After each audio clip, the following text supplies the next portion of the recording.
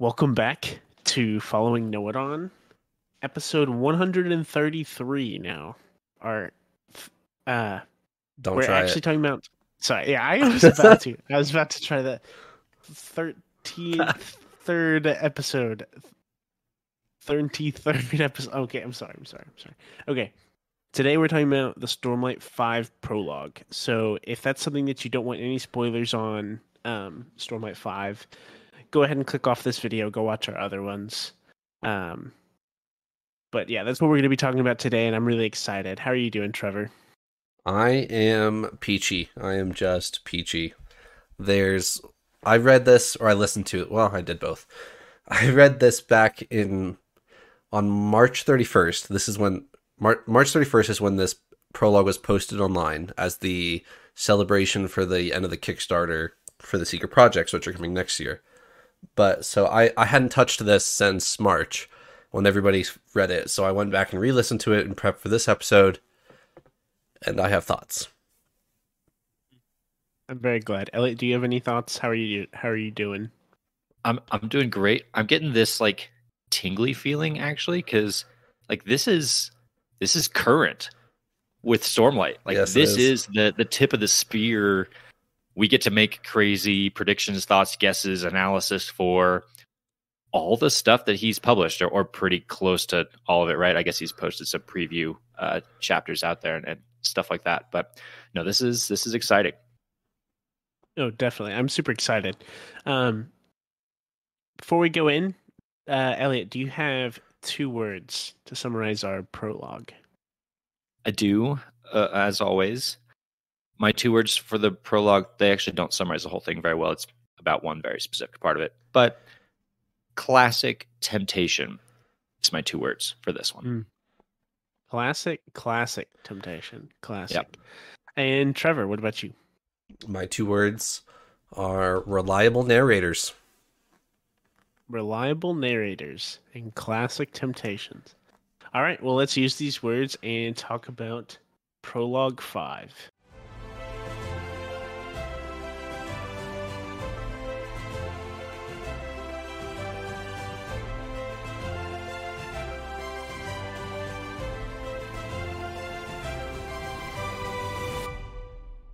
All right, I'm going to come back in, kick us off. I'm actually going to kick us off showing off my mug. We don't have a fun name on it, but I'm going to show this off before I pass the reins over to Trevor to actually get us started on something important. Friend of mine gifted me this beautiful mug. I know it's Lord of the Rings, and we're talking about Stormlight, but I have to show everyone. Okay, coolest mug I may have ever had. So it's heat activated. So we will see here really quickly. Don't spill it on your won't take keyboard. long. Yeah, I'm trying really hard not to. We will see shortly that the ring will start to form. I'll just hold this up while we go, and you'll start to see because it'll come soon. But Trevor, if you'd like to kick us off. I would. My 2 words are pretty easy to explain here.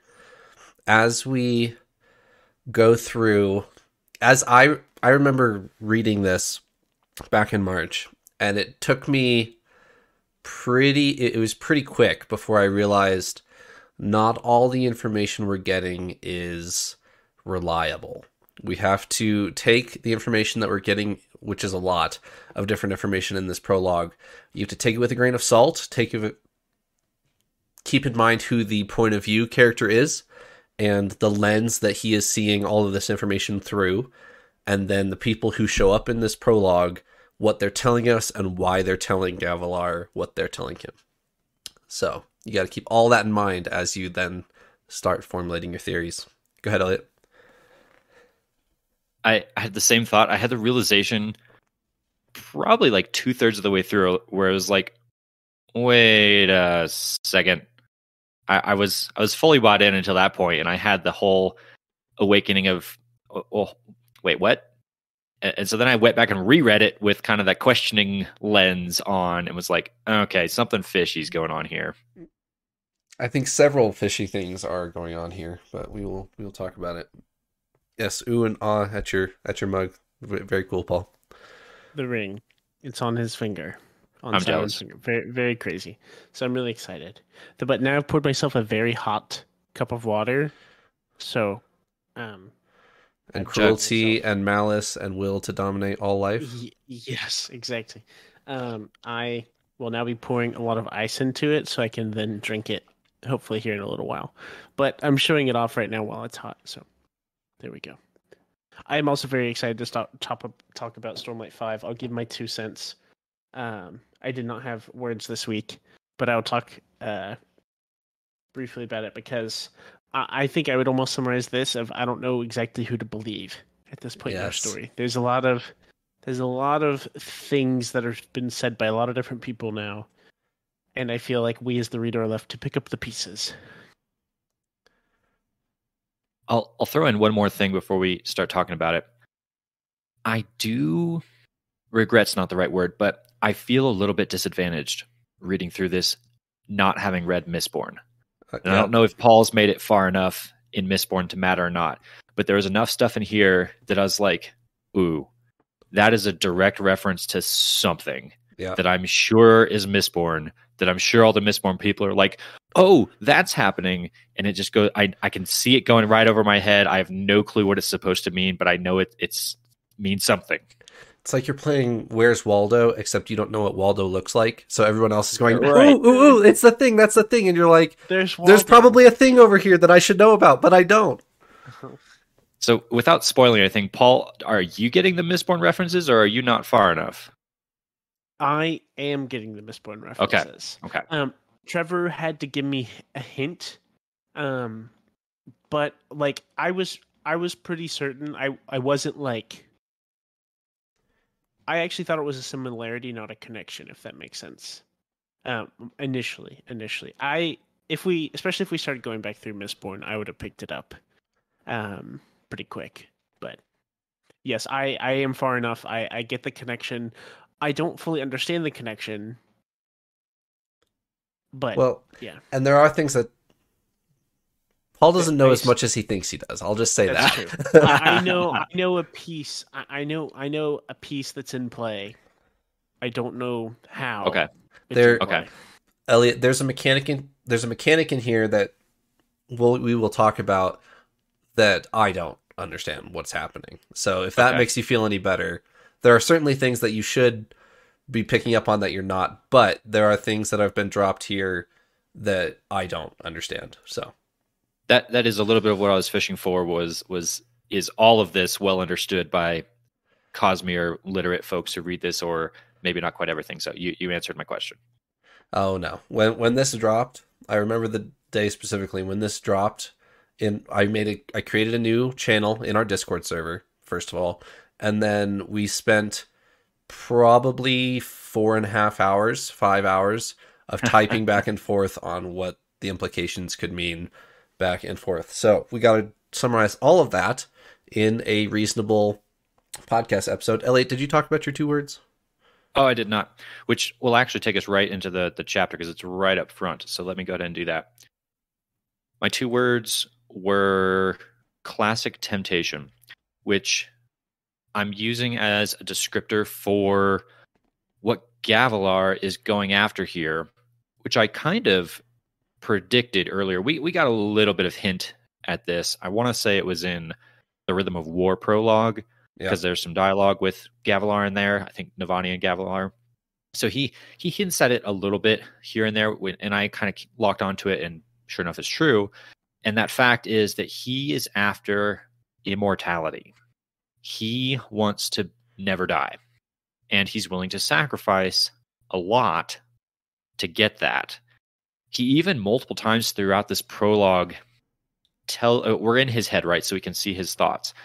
He is thinking to himself, oh yeah, and the lie I tell everyone is that I want immortality so I can protect my people as long as possible. Right. I'm going to make the sacrifices now to be the ultimate benevolent ruler that can do whatever I need to do because I have eternity to do it. But we're in his head, so we see that he's telling himself that's the lie. It's not the truth. The truth, maybe it's implied, or maybe he says it somewhere in here, is just that he selfishly wants to never die. And I think that is one of the classic temptations of mankind. If you go back to mythology, you go to any number of other fantasy worlds, there's often a character who is seeking immortality. I think it's kind of like the one temptation that really takes root in humans, because we die, right? And Right. pretty much everyone is afraid of that day. And so trying to figure out a way to overcome that is something that a lot of people get sucked into. Mm-hmm. Quick plug, I love the way that Tolkien addresses that, but that's a whole nother discussion for another day. I was excited to see that Gavilar is getting pulled in that direction, and that we get to kind of explore that a little bit. I think I also thought about the same thing with Tolkien. But aside from that, so first off, this whole thing being from Gavilar's perspective is a really good like start to finish thing. We know that we keep watching the night of Gavilar's death from different people's point of view, Right. and it makes sense to end on what he saw, what he knows. And I think that's pretty neat, and also just a really cool. Zooming out slightly, how it's like we kind of just assumed Gavilar died, but like that wasn't that big of a deal. Right. I guess we thought it was just because he kind of made the Parshendi mad, which is still pretty true, but we didn't know how much he knew, and we couldn't even understand it if we knew he knew a lot from the get go. So it's really cool that this comes now when it does. So That super is neat. that is if there's like three big conversations to come in this episode, it's going to be one, what Gavilar knew and what Gavilar thought he knew. And there's two very different distinctions there. What the heck is happening with the Stormfather would be the third, or would be the second one. And then Thydekar will be the third one. So let's start with what Gavilar knows versus what he thinks he knows. Because let's start with Rastaris and Nail. Rastaris and Nail walk into the door, and he's expecting them. This is after Thydekar has shown up and left. We'll come back to him.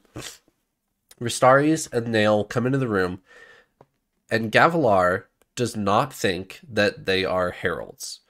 He has been told by the Stormfather that all 9 heralds except for Taln planted their swords here to return to Braze to fight the Voidbringers. And they're looking for a 10th herald. So, and that could be you. That is the lie that he's told. So when Nail and Rastaris are right in front of him, 20 minutes later after the vision, he has no inkling. Well, he does have an inkling that they are heralds, but he just doesn't believe them. So Gavilar has access to a lot. He just makes a couple key missteps, key arrogant conclusions, and it winds him up in a very interesting spot. What did you guys think of Nail and Rastaris right in front of him there? So I have a couple thoughts. First of all, him meeting with Rastaris and Nail are the first like thing that I can really point to or remember where we know. Well, okay, there's the Dark Sphere, which is like that's weird. Why does he have this? What is this? Why does Gavilar have this? Him meeting with Nail and Rastaris is, I feel like, the first puzzle piece we have to add to that of he knows something. He's meeting with a really crazy caliber of character. Right. It is up to something really, really crazy that we don't understand or know. So that like totally sent my red flag suspicion up, not for anything bad necessarily, but for there's way more going on here than I know about. I'm mildly confused by why Gavilar knew so much, but also was so led astray. Really confuses me, and I want to come back to that. I have, if Elliot has anything to add there, I I want to hear it. But if not, I have another point about that specifically. Yeah, you can definitely go ahead. My only thought I'll throw in there is once I got to the end of this, I think Kalak is probably the only one in this whole prologue I trust at this point. Yes. Because a few things that he says, I think I believe him more than I believe the Stormfather and Gavilar and Thydekar and all these other people. But go on with your thought, Paul. Okay. I'm going to take one step back to take two steps forward. Okay. I'm going to briefly talk about Navani here. So Okay. we saw Stormlight 4 prologue. We see from Navani's perspective where she gets really, really mistreated by Gavilar. And everyone gets a really sour taste in their mouth, which I agree. I agree. And here it seemed like that was attempted to be justified somewhat. But I think it was done really wrongly. It's like Gavilar has an idea in his head that's like, this is what I need to do, but it's just kind of all wrong. And I feel Right. like that goes into what we're talking about here. Because I could be wrong. Actually, correct me on this. Isn't Gavilar trying to like kind of distance himself from his like familial relationships because he's about to go be an Eternal Herald and can't have attachment or whatever? Yeah. So when Navani walks through the door, he has an internal dialogue of, should I trust Navani? Navani knows a decent amount about Fabrials, and part of he mentions a one-liner of the ardent Rushur Chris, or whoever that is, helped me get the void light from Braze to Roshar. And then it just moves on right past that. But he thinks to himself, should I confide in Navani? She may be able to help me. And then backs out and says, well, if I do that, then she might take the heraldship from me. Like, she might steal my immortality. Like, there's only room for one herald, said the Stormfather. So I'm not going to trust anyone with this knowledge. This is only me. Okay. I appreciate that info. So the first time I listened to this, my thought, I don't actually remember I didn't remember the details super well, but my initial thought was like, okay, it's providing some reasoning for why Gavilar treated Navani so poorly. But then I started to actually think about it, and I was like, no, that's just probably almost worse. Because It's like, even if you were going to do this, like, why do you need to like distance yourself or protect that so bad? I guess yeah, it kind of made it worse, and I couldn't actually tell what the intentions were. I guess I'm probably reading into that part a little too much, but that I feel like is kind of parallels the rest of our prologue that we're looking at with Gavilar, of like, he gets an idea, he knows what he wants to do, and then kind of leads himself astray out of like either fear or just like misguidance. I think we're back to another Taravangian type situation and the whole journey before destination argument. Mm-hmm. Gavilar is willing to sacrifice the now for the future that he can think of. It's a whole ends justify the means argument, back to the whole, is that the right way to do things or not? I think this book series tells us no. I think before we move on from Navani, a quick quote that he tells Navani, which perfectly encapsulates where Gavilar is. He tells her, I think this is spoken dialogue. He tells her the sun could love the stars, but never as equals. And he's telling that to her, saying, I am so beyond your capacity at the moment. You are so beneath me that the sun could love the stars, but not as equals. But that is a perfect picture of how misguided Gavilar is, because he doesn't know that stars are, like, the sun is a star. Like, that is two of the same things on the same level. So if he had just a little bit more perspective, he would realize how foolish he's being with saying that and everything he's doing in this prologue. I didn't think about that. That's a clever way to think about that little quote there. Okay. We can come back to some more. What is happening with the Stormfather? But before I give my thoughts on this, what did you guys pick up on this? And what are your thoughts on the Stormfather giving Gavilar visions, telling him he can be a herald, lying to him, just straight up lying to him, and saying there's 9 heralds on Braze, and Taln is the one who is not there, and you can take his place. There are so many little things in here that have me very confused, because it starts out, I bought the story to start because Gavilar is in visions supposedly being given by the Stormfather. Right. Well, we've seen that before with Dalinar. So I wasn't surprised by that. It was like, oh, okay, Gavilar's getting these visions now. Okay.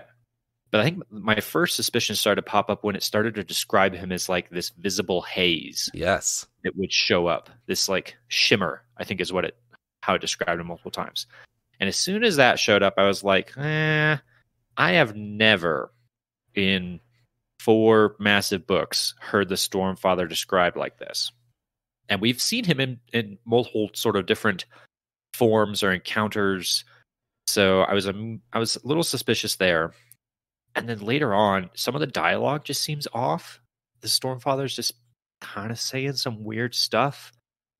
I'm not all that thrown by the lying, if I'm honest.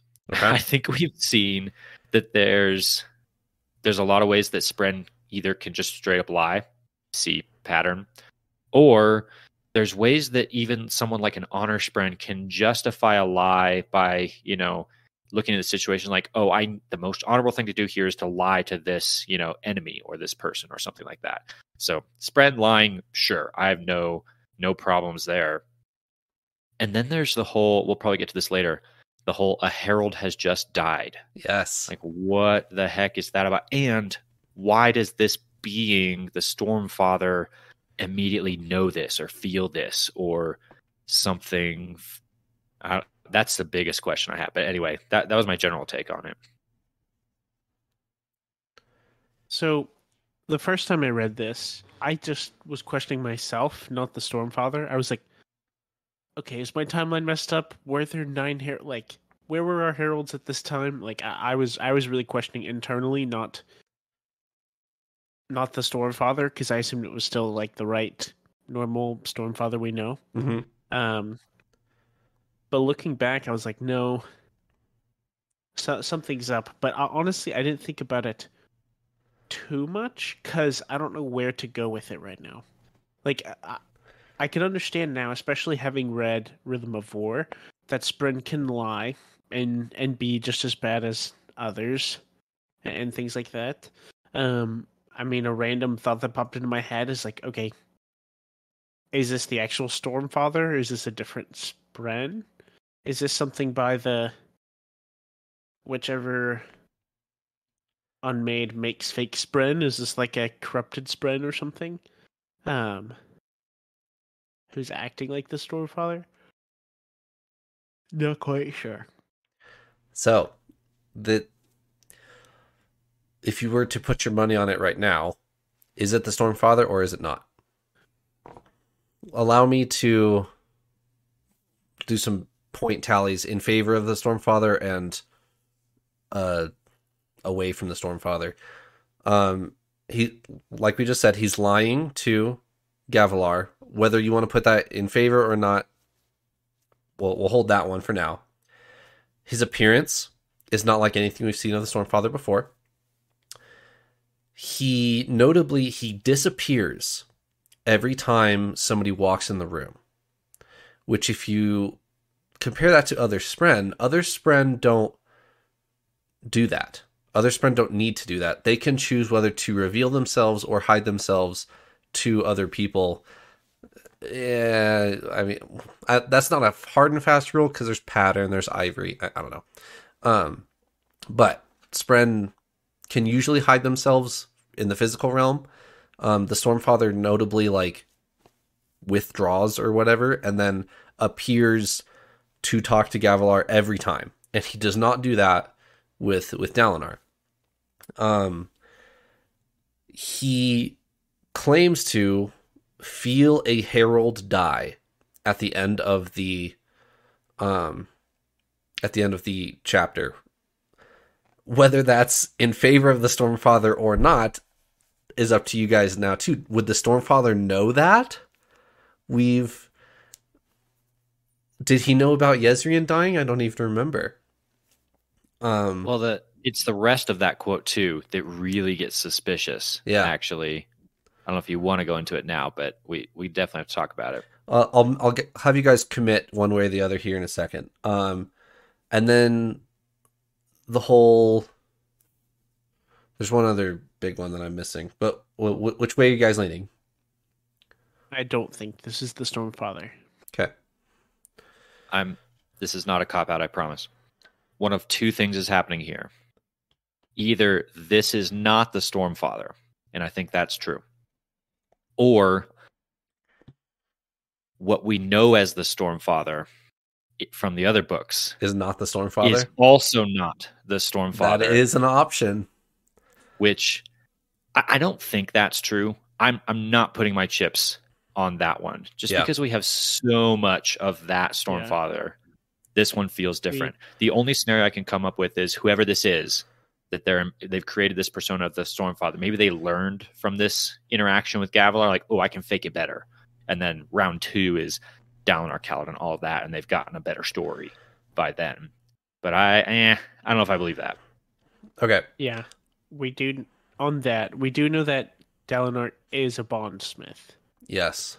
Correct. That's true. So he has bonded a bond Spren. Yes. But backing up, Dalinar could have the Unity Father. Mm-hmm. That's what I've thought. Is if this is not the Stormfather, then he has bonded a fourth one without knowing it. One. Yeah. Yeah, but in that scenario, then that Spren is actively lying to him. Correct. And that Spren has... So, tying back to this one, both of them have access to the visions. Right? That is a big point in this Stormfather's favor, is how does he have Tanavast's visions? Tanavast has left these tapes for... And we're seeing one that Dalinar did see. It's possible that somebody else was there to supply this vision. Man, there's so many different places you can go with this. Odium has the ability to give visions, right? We've seen it multiple times with Dalinar. We've seen him impersonate the Stormfather's visions because Dalinar was so... Like, there were differences, but Dalinar was so disoriented that he assumed he was in a Stormfather vision at first, but then we find out later he was not. That happened a couple times in Oathbringer. So there are people outside the Stormfather that can supply visions. Yeah. I think another possible thing here is that this could just be some sort of very complicated equivalent of light weaving. Yes. That the scene we get seems like this probably isn't really true, but a somewhat well-known-ish scene. Mm-hmm. I mean, when I say well-known, it's not like, oh yeah, 90% of people know about it. Not only a small handful of people know about it, but a small handful of people do know about it. It's not a private conversation with Nohadon. It's the... Oh gosh, what's the name? Ahariam, yep. Yeah. Which is an event that's known-ish. So to just see that place with the Shard Blades does not fully convince me that this is truly Honor's visions. Right. So I am in the camp of this is not the Stormfather. There are plenty of people, namely the 17th Shard, that talked about this months and months ago, that all of them on that panel in that recording were convinced this was the Stormfather. Which Wow. you can go listen to that episode if you'd like. It's been a while since I listened to it, but they had plenty of evidence. They go very long and in depth on is this not. They spent a full 2 hours deconstructing it, which I'm not planning on doing tonight. But they are at least at the time they were settled on this was the Stormfather. This was this was the Stormfather without Honor's connection.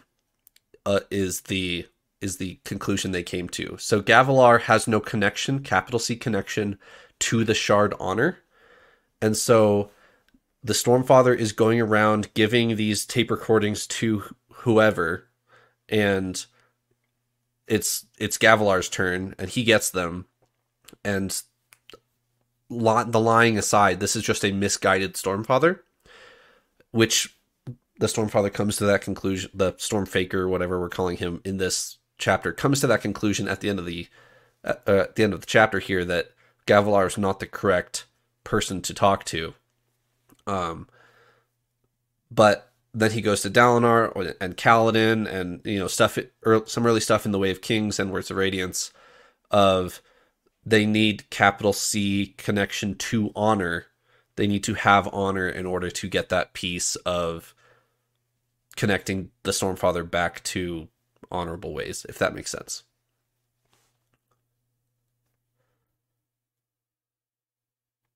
I think. Let me read the quote that has me scratching my head so hard on this. It's where he says a herald has died, and there's a lot of little ... ellipses in the middle of it. So interpret those how you will. But here's what he says: a herald has died. No, I am not ready. The Oath Pact. No, they mustn't see. They mustn't know. Like, okay, regardless of whether the Stormfather could instantly feel when a herald has died, which, quick little sidebar, I'm assuming that this means not the permanent death that Jezrien suffered. Right. Because we had several mentions or impressions or takes on Jezrien's death that was the first of its kind. Right. That no herald had ever really died, and that, oh my gosh, Jezrien is permanently dead. This is a huge problem. All the heralds are freaking out. If this is true, that a herald did indeed die right in this moment, which is 5 years before Jezrien dies, right? Ish. This has to be a non-permanent death. Correct. Okay. With that assumption, we'll keep going here. I am not ready. The Oath Pact. No, they mustn't see. They mustn't know. What the heck is that a reference to? Like, I'm genuinely stumped here. So, can I take the mic for a couple minutes? It's going to take me a couple minutes to explain. Please. Here is the prominent theory on if this is not the Stormfather, who this is, and what is happening. The prominent theory is what he's saying is correct. A herald has died and returned to Braze. This is not a permanent death. This is I feel one of the heralds has returned to Braze. Now, we've gotten the impression that the other heralds can feel that type of thing. That when Shalash feels Jezrien die, she says, they've killed him. This feels different than the other times, which implies that they can feel each other return to Braze. And Dalinar has seen the connections between the heralds. When Nael fought him on the battlefield, he saw the 9 connections going off of him. Right. So the popular theory that is what's happening here is that this is Ishar. Ishar is pretending to be, for whatever, we'll get into the reasons here in a second. This is Ishar either light weaving with an honor blade or bondsmith powers, whatever you want to talk about here, pretending to be the Stormfather. He could feasibly do that because he's probably had interactions with the Stormfather before. He's not getting it quite right because he has never bonded the Stormfather before, but he's one of those players who's been at this scene, can recreate it well enough, and can impersonate the Stormfather well enough. He is genuinely feeling a herald die, and this is the exact moment when Shallan kills her mother. Oh. The timeline puts those two events, Gavilar's death and Shallan's mother dying, in the same month. Like, is there evidence for that? Has people like traced that? There is. Wow. That is the popular theory, that this is Ishar, which we can get into more of why Ishar would be doing this and how Ishar would be doing this. And he's feeling Shenarach die. And Shenarach is the one then who returns to Braze, gives up, and the Voidbringers return. And Talon returns. Something that could add to this is we haven't actually seen Shenarach yet, other than just in mention, right? Correct. So, I mean, that could be a good, like, book 5 plot, or maybe even a back half thing. I don't know where that would go. But if that were the case, which honestly, overall, I don't like that theory that Shenarach is Shallan's mother. Why not? I just don't like it. Okay. I mean, there's also, like, I don't know. I feel like it gets more complicated. It would be, I'm guessing, somehow significant for Shallan if her mother is a herald, but I don't get why Shenarach would just be hanging out in Jah Keved. You know, it just doesn't quite make sense to me. Mm-hmm. But, yeah, so I generally just don't really like it. But if that were the case, that would be pretty neat. Of like, we see her and then we learn this. I would assume that that's something that we would have to learn. Like, it couldn't be a herald that is like Taln. Like, I feel like that's something that we would have to learn. But I've thought that with a lot of the heralds we've met, so I could just be wrong on that. I mean, one argument perhaps in favor of the whole Shallan's mother is Shenarach. We've seen a herald go after new Radiants to kill them before. Correct. What if her mother had a conversation with Nail at some point and even slightly bought into his whole philosophy of just kill off all the new Radiants and that will slow down the next return. And then she sees her daughter start to manifest these abilities. That could explain why she tried to kill her and Shallan had to fight back and kill her mother instead. Right. Allow me to read an excerpt from Words of Radiance for you real quick. Chapter 10. Red carpet, once white.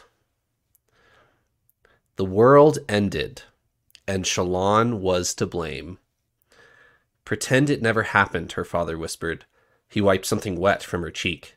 His thumb came back red. I'll protect you. Was the room shaking? No. That was Shallan, trembling. She felt so small. 11 had seemed old to her once. But she was a child, still a child. So small. She looked up at her father with a shudder. She couldn't blink. Her eyes were frozen open. Father started to whisper, blinking tears. The creepy lullaby, which I won't sing the whole thing. Father gathered her up into her arms, and she felt her skin squirming. No, this affection wasn't right. A monster should not be held in love. A monster who killed, who murdered. No. Father carried Shallan over the body of a woman in white. Little blood there. It was the man who bled. Mother lay face down, so Shallan couldn't see the eyes. The horrible eyes. So sleep, my baby dear. So sleep, my baby dear.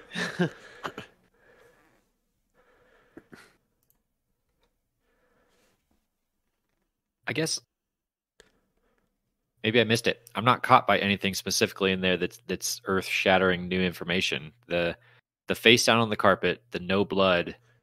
all of that is consistent with any Shardblade death, right? Right. I have two things. One, the only thing that stuck out to me is it could very much be a Brandon Sanderson hint. It was the very first line. The very first line.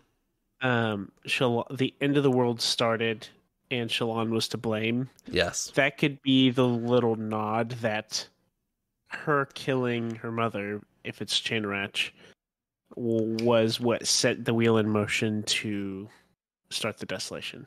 My second thing is, Trevor didn't actually read it, but the rest of that, about the glowing light. Yes, the glowing in the box. That's a rabbit trail. That's some stuff we really don't know about, but I caught on to that ever since we first read it, and I think it has to be. I thought it was like a spread initially. I think it's a Dawn Shard now. I don't fully know, but there's probably too much of a rabbit trail. But right after it talks about her seeing a light behind, was it a closet or? Yeah, so it's in the lockbox, her dad's lockbox, and she sees a glowing light in it. Nobody else does. Which it's just very, very Dawn Shard. Yeah, it is. I'm under the assumption that it is Testament. Testament has gone to hide in the box because Shallan doesn't want anything to do with her anymore. Okay, but do our cryptics don't even emit light? I don't. Maybe it's a light weaving spread, so could be the thing. I think. Yeah. I don't know. Again, reliable narrators. This is from the perspective of Shallan at 11, and she's obviously traumatized. So I don't. I don't know. Okay. So, with this information of is this the Stormfather, is this not the Stormfather, let's back up to Thaidakar. Okay? Thaidakar shows up. And did either of you guys catch the magic description from Gavilar that's happening here? He's described as glowing blue, right? It's his face is glowing blue. That was what I remembered the most. Okay. He's hooded, he's cloaked and kind of hooded, and he's glowing. His face is glowing blue. This is where I feel disadvantaged, because these are where some magic stuff starts to happen that I'm like, yeah, I don't know that I understand that. There's a description of him glowing blue, right? He's got a spike through his eye and out the back of his head. I think the spike is blue as well. Yep. But then there's the whole magic transformation bit. He does this bit where his head morphs into a glowing ball. And then the when ball he leaves rolls out the the room, door. Yeah, when he leaves the room, he doesn't open the door and go out. He shrinks down, goes underneath the gap in the door, and then leaves. It's what? Aside from light weaving, which can kind of be anything, right? I think Gavilar makes that guess too. He's that seems like light weaving. It doesn't. I don't know if it's light weaving and it's just an image. Okay, that's consistent with what I know before. But if it's not, if he's actually transforming into these different shapes and things like that, that seems different. This is an interesting perspective that we get to shift here. So, Paul, go through each of those and say if you understand what's happening and if you don't. Yeah. I whenever it says that he has a spike going through his eye and out the back of his head, I understand that. Which is crazy for me to verbally say. Yeah, that makes sense. Yeah, that makes sense. I get that. Yeah, don't worry about it.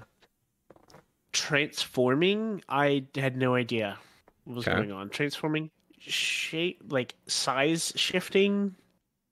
I'd say I 50% get it. I at least have what I think it is, but I might be pretty wrong.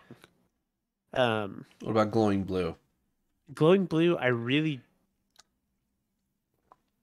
So on that one, I mean, we've seen Kaladin glow blue or white or something like that. My first guess was just, he's invested. Mm-hmm.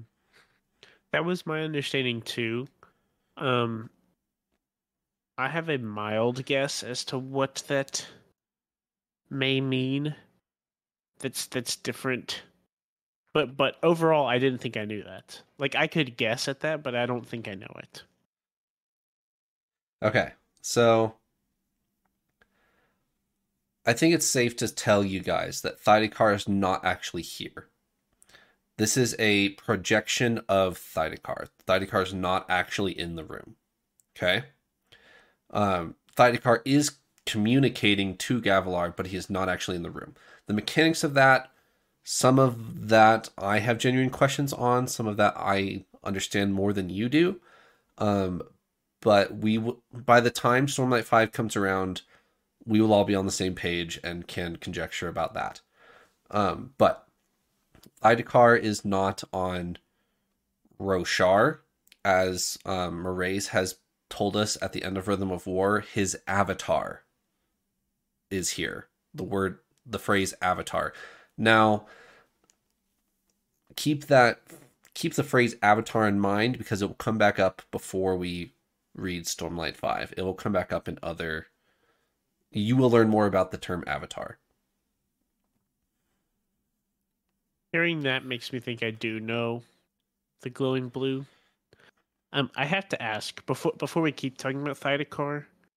We knew about that name before. Yes. Right? It's like we knew about that. What did we actually know about Thydekar before this prologue? Because in my head it was just a name that I kind of just brushed to the side and didn't worry about too much. Right. We know that we heard that it was the mention of, like, with the Ghostbloods, basically Mraize's boss's boss or something like that. But I don't know what else. So the first mention you get of Thydekar is in the Way of Kings prologue. Szeth stabs him. Szeth stabs Gavilar, and Gavilar says, "Who sent you? Was it Thydekar? Was it Sadeas?" I don't remember. There's another word. There's another name he drops. But he assumes it's Thydekar. That's the first mention you get. Don't get another mention at all until Words of Radiance, when Shallan is hiding behind a wagon, and Mraize, and she's getting hunted by the Ghostbloods, and Mraize is saying, report to Thydekar, blah, blah, blah, blah, blah.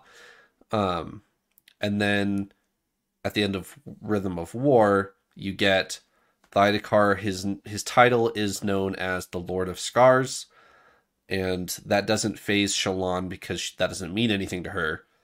And Hoid told Shallan to say, "Don't make me come back over there and slap you around. Stay on your own planet."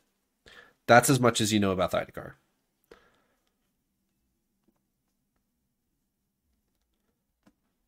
Nice. That's actually really helpful. But it's basically all pointing to he's the leader of the Ghostbloods. Correct. Effectively.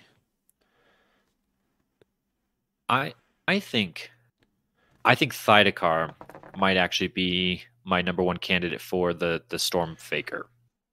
Okay. And in my evidence for that, I guess one is, well, we see Thydekar doing some sort of illusion type magic here. Seems to fit within whatever illusion type magic he might be doing with Gavilar. But then all the way at the end, I want to jump there real quick and then we can back up. After Szeth kills Gavilar, Gavilar is dying. He's lying on the ground, he's dying. Gotta get to the right spot in the notes. There it is. So this is the part you referenced, Trevor, just a second ago. He says, Gavilar says, "You can tell Thydekar that he's too late." And then the narrator kind of says a few things, just kind of describes the scene a little further. But the very next dialogue that we get is from the Stormfather, in quotes, and it says, "It was not me." And it goes on and says some other things. But the way I read it was that was a direct response to what Gavilar had just said. You can tell Thydekar that he's too late. It was not me. I think maybe this is Thydekar trying to manipulate and control Gavilar from far away. That's my theory. I like it. I don't. As far as the like scope of our Stormlight story, I feel like it would make way more. There'd be way more motive for our other suspects to be responsible here, but I don't know everything about Thydekar at all, so I don't really know what his motives are. Other Let's talk. than I know Mraize's motives. What is Mraize's motives? To get investiture off of Roshar. And what's effectively. Gavilar doing in one of these scenes with the void light spheres?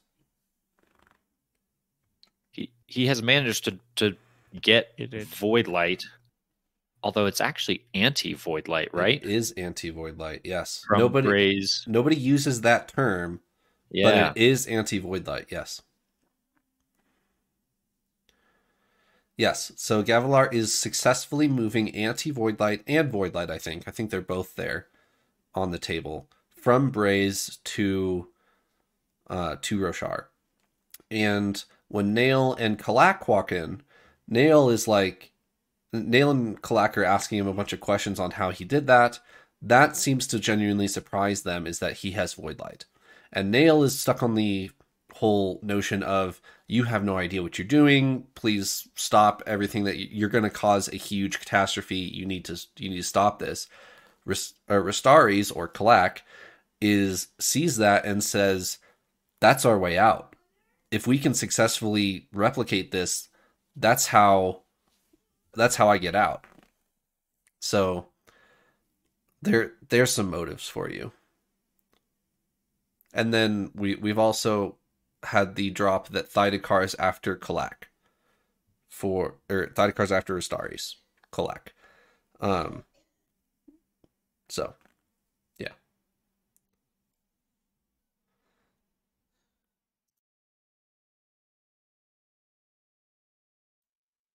What else? Talk a little bit about Rastaris, actually, because he drops a quote about Ba Edo Mishram that caught my eye. He does. And I mentioned earlier that I think Kalak is the person I trust the most in here, I think. He says this: I know where she is hidden, where her soul is, Ba Edo Mishram, granter of forms, their other god, the one who could rival him, the one we betrayed. And the first half of that seems fairly simple. Yep. I know where Ba Edo Mishram is, granter of forms. We know somewhat about what Ba Edo Mishram is, that she was the one who gave the singers their forms of power, and that when she was captured, that mentally handicapped all of them when they kind of lost their souls or their minds when she got trapped due to the recreants. The second half of that, though, is a little odd. Their other god, the one who could rival him, in capital letter him, the one we betrayed. I'm stuck on that. The one we betrayed, is that talking about Ba Edo Mishram, or is that talking about their god? Are they betraying Odium, or are they betraying Ba Edo Mishram? Or I'm actually going a different direction. The one we betrayed is what he says. Yep. Well, he's supposed to be a herald, so he has betrayed Taln. Yeah. Maybe arguably like honor somehow. Yep. Uh-huh. Their other god, the one who could rival him, the one we betrayed. What? I think he's talking about Ba Edo Mishram. I think somehow the heralds betrayed Ba Edo Mishram during the Recreants after Aharietian.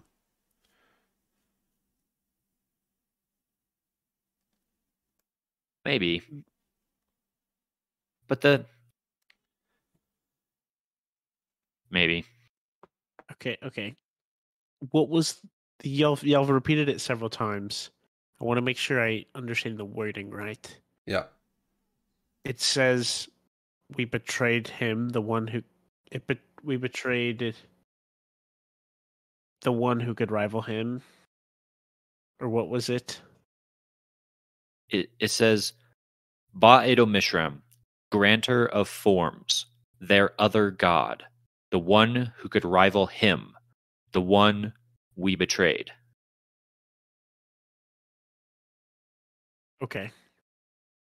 Thank you. Whenever I just heard the one who could rival him, the one we betrayed, I started to think of Honor, because I think maybe that's, Honor is dead. That it would make sense if he was betrayed in some way.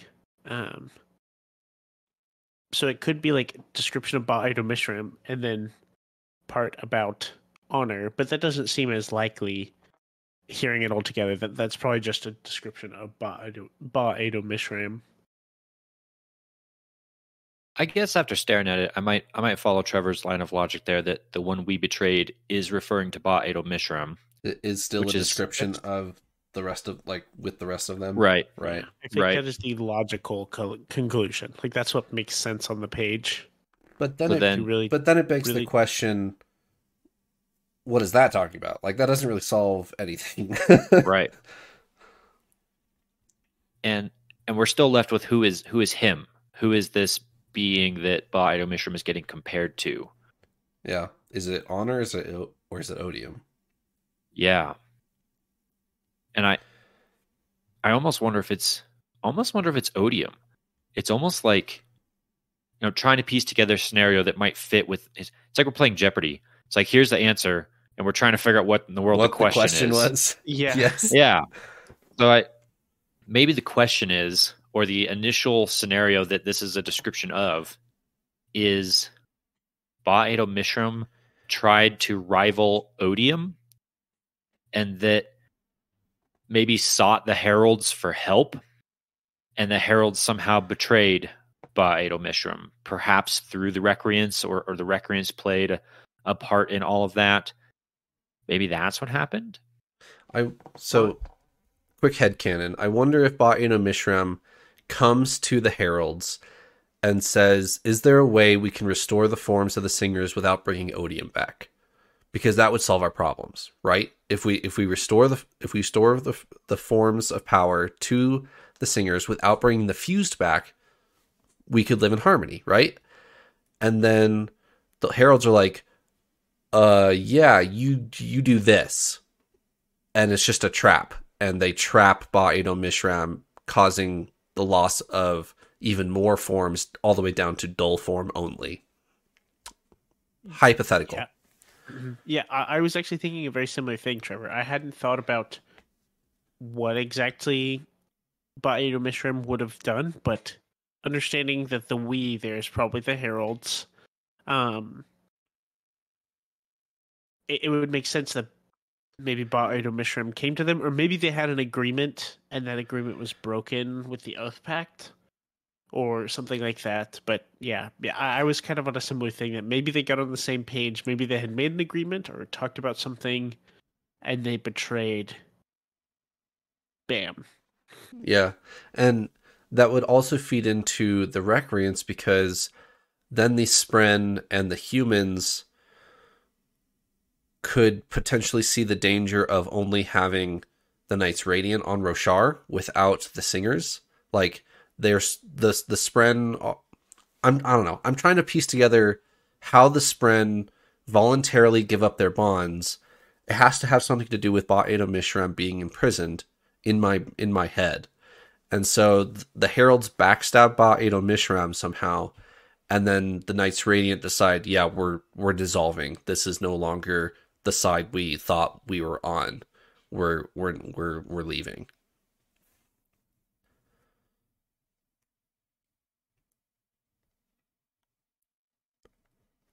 Yeah, seems very plausible to me.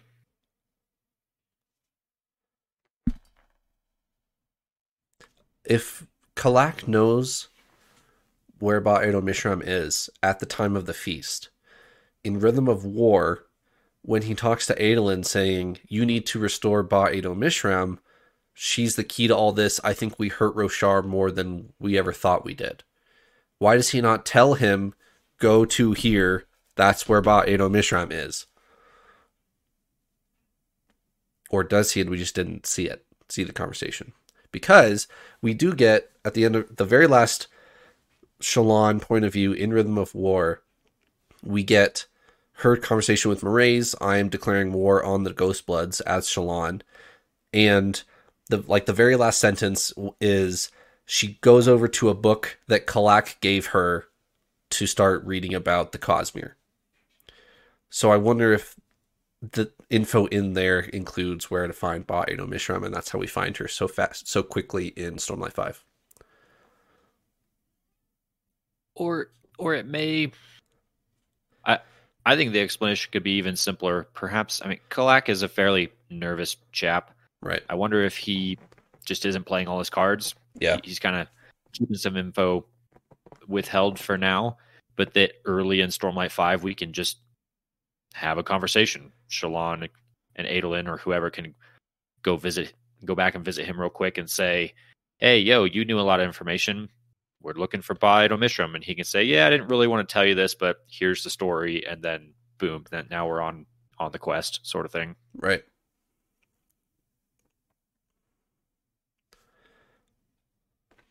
Anything else? I have something that really just popped into my head. This is mildly rabbit trail, but I'll go through it quickly and we can move forward. Thinking about this whole Shallan waging war on the Ghostbloods. Yeah. Now that we have more info from Stormlight Prologue 5, this makes me way more interested in that storyline than I was before. Before I was like, okay, we're still kind of talking about the Ghostbloods. I still don't care that much, I guess. But now we've seen this Thydakkar, and we know Thydakkar is basically the leader of the Ghostbloods. I'm more intrigued. And it makes me think, I've made predictions previously about maybe going to a more Cosmere scale in Book 5. I had mentioned that briefly with, like, if Dalinar loses the Contest of Champions, maybe we will actually see him having an impact on a Cosmere, like, scale. And knowing that Shallan has made, quote, waged war against the Ghostbloods makes me think that she may become more of a Cosmere level character. That things will happen. If I would love to see dialogue between Thydakkar and Shallan. Yeah, down the line. That would be really crazy. I think we might get it. Yeah, that's actually really crazy, and that's why I'm more excited about that whole thing now. Because I think I don't know what you would do with that. I really don't know what you would do with that. Those characters mashing up. But that would be crazy. I know there'd be something crazy. I know that much. So I'd like to see it, and I think that's possible.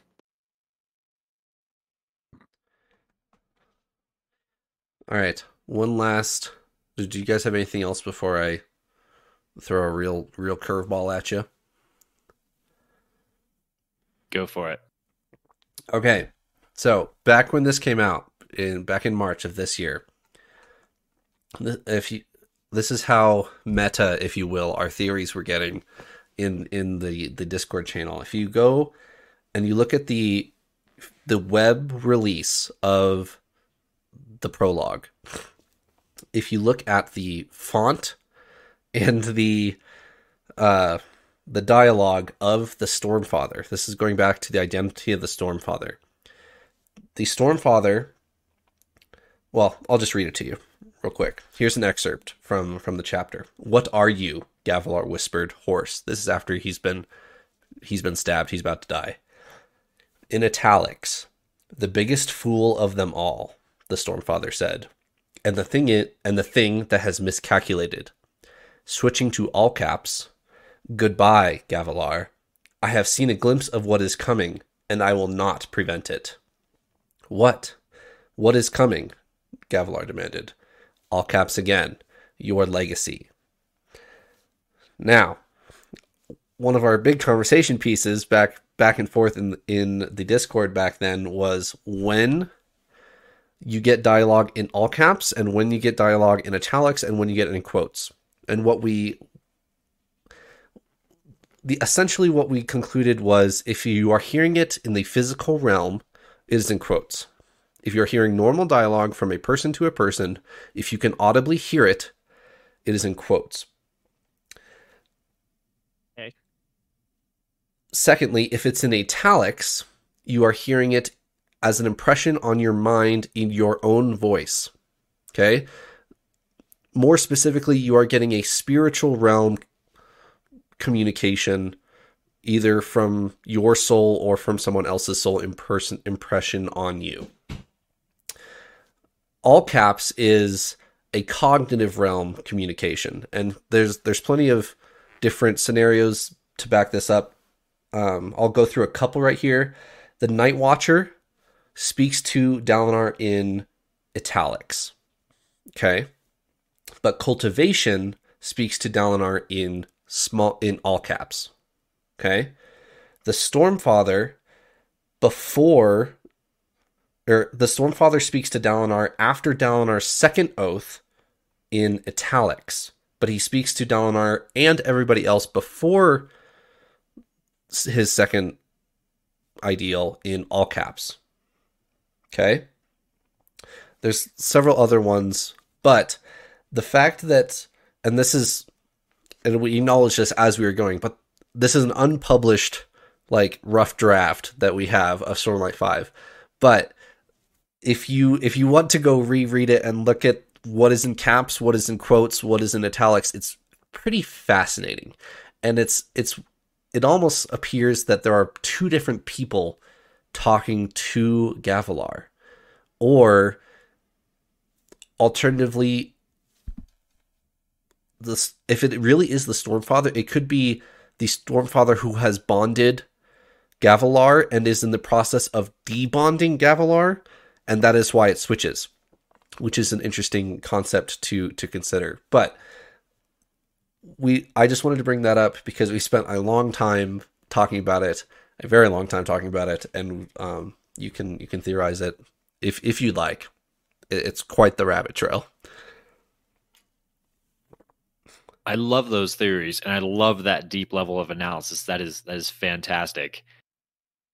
I do kind of wonder, how much editing this prologue pre-release thing has been through. I'm sure it's been through a couple of layers of editing, but that's the kind of thing that I would assume kind of gets fine-tuned in the editing process. Right. But if it is something that he's intentionally trying to convey something, maybe he was very intentional about the formatting of how this was written in the very first draft that he wrote.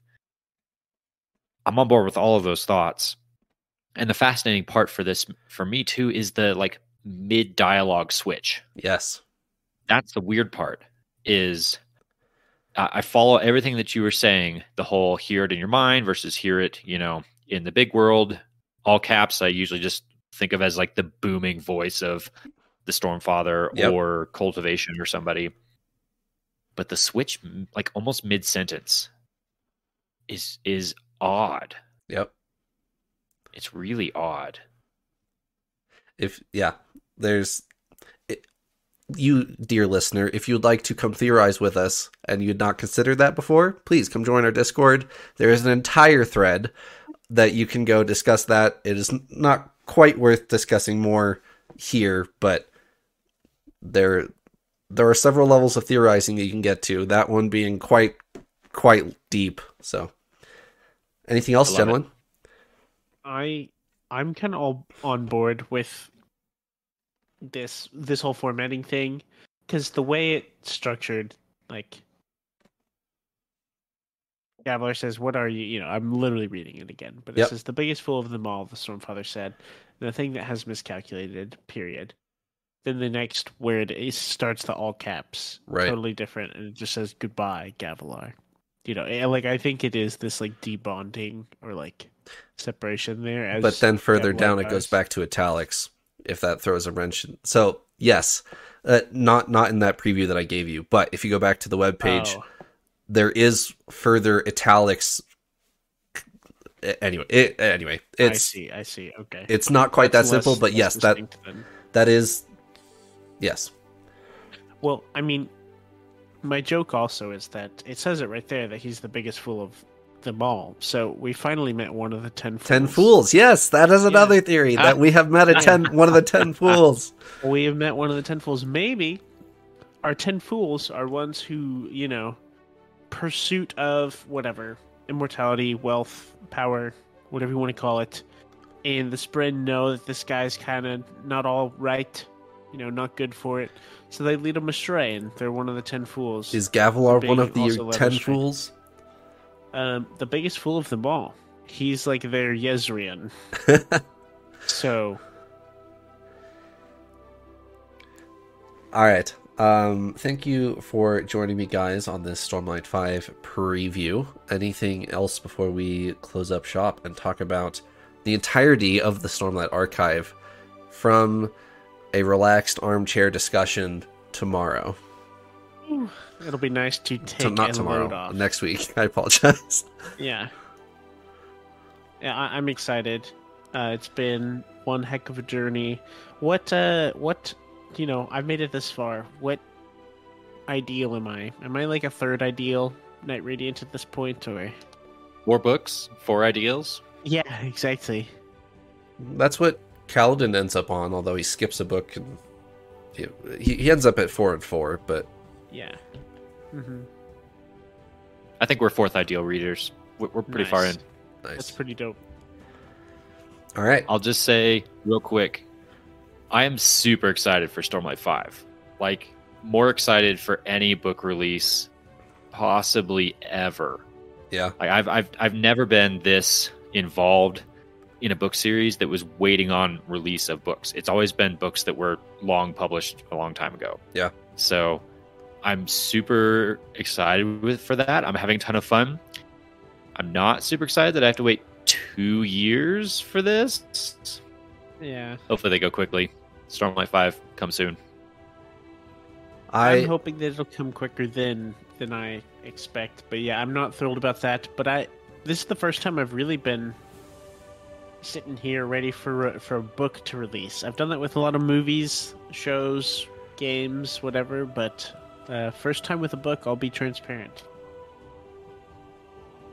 It was not my first time with the book because I was there for Rhythm of War. I started the Stormlight Archive right when Oathbringer hit.